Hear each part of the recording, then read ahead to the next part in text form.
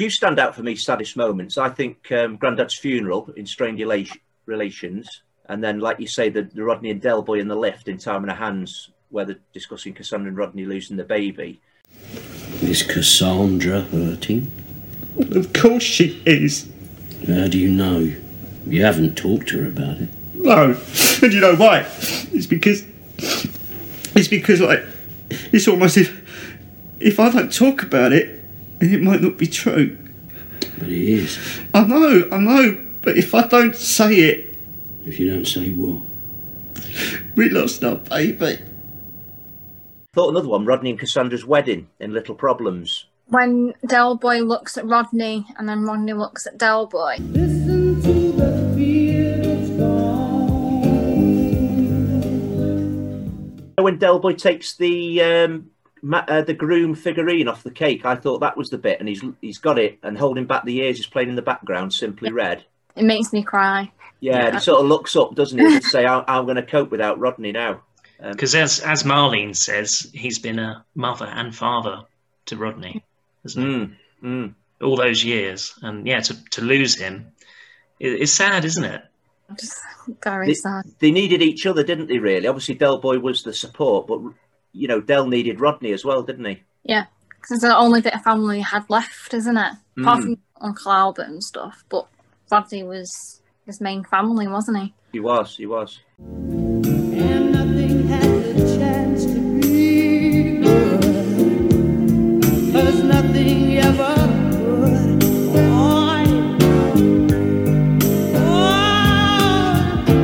I'll keep holding on.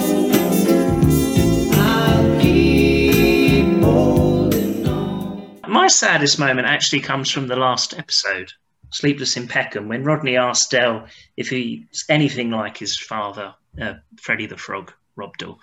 For me, that is such a sad scene at the graveyard. It's a very sad scene. Del, can I ask you a question? Yeah, what's that? Other than looks, was he like me in any way? Who? You know who? Freddie Robdell. My father.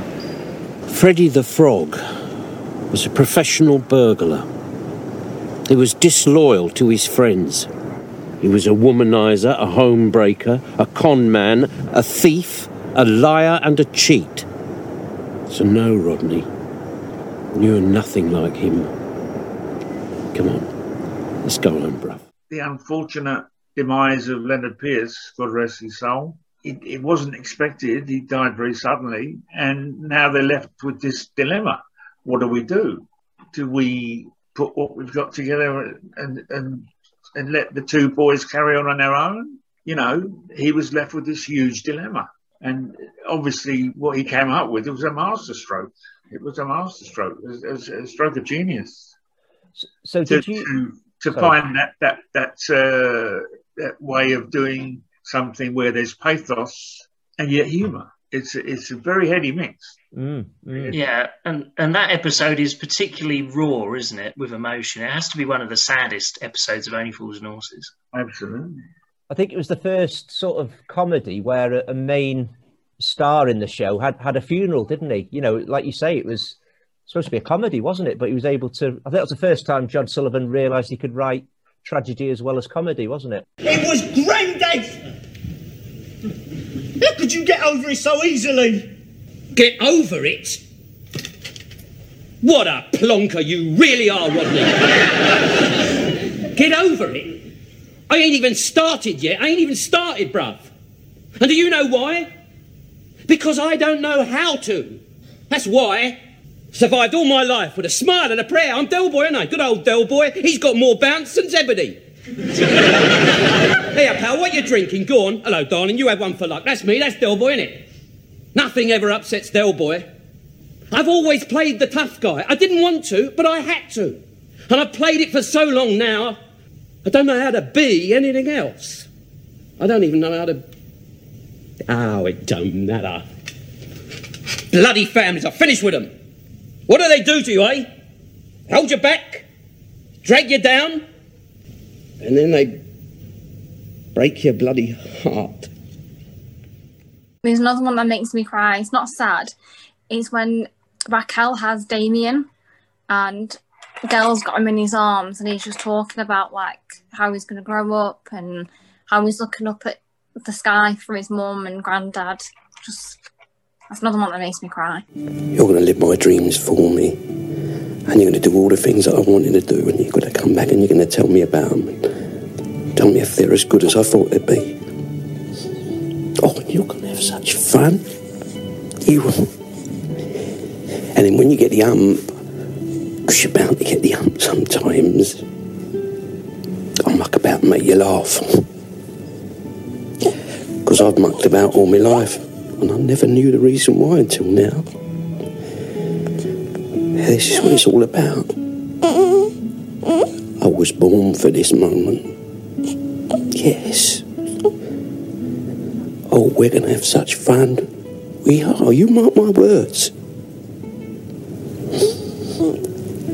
This time next year, we'll be millionaires. Time in Our Hands, the other one that's quite emotional, is when they go into the Nag's Head after they've got the money and everyone starts applauding, don't they? The whole cast. Yeah. That That's was quite great, isn't emotional. Yeah, that was genuine, I think, as well, wasn't it? I don't know even if they prompted to all clap like that, but everyone just got up and clapped them all, didn't they? So it seemed very natural, didn't it? Like how they all just started clapping. It was very not staged. Yeah. And Mike was quite emotional, wasn't he? Because I think on the house, he says. On the house, yeah, and he's quite choked, isn't he, doing that?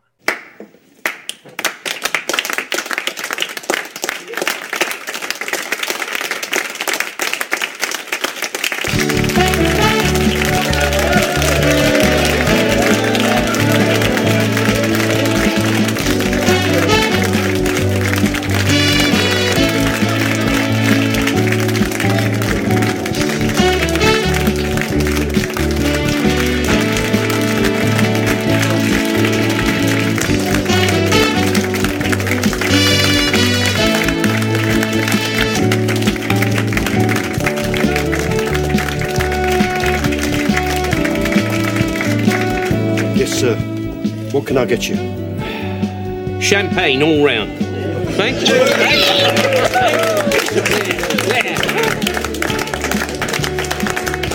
Oh, hold on. Aren't you going to left our wallets at home again? Oh, please, sir. That is not a problem. On the slate, Mike. On the house, Del.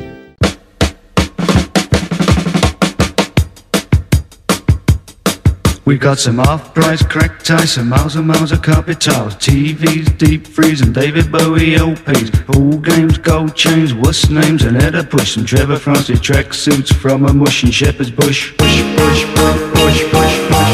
No income tax, no VAT, no money back, no guarantee.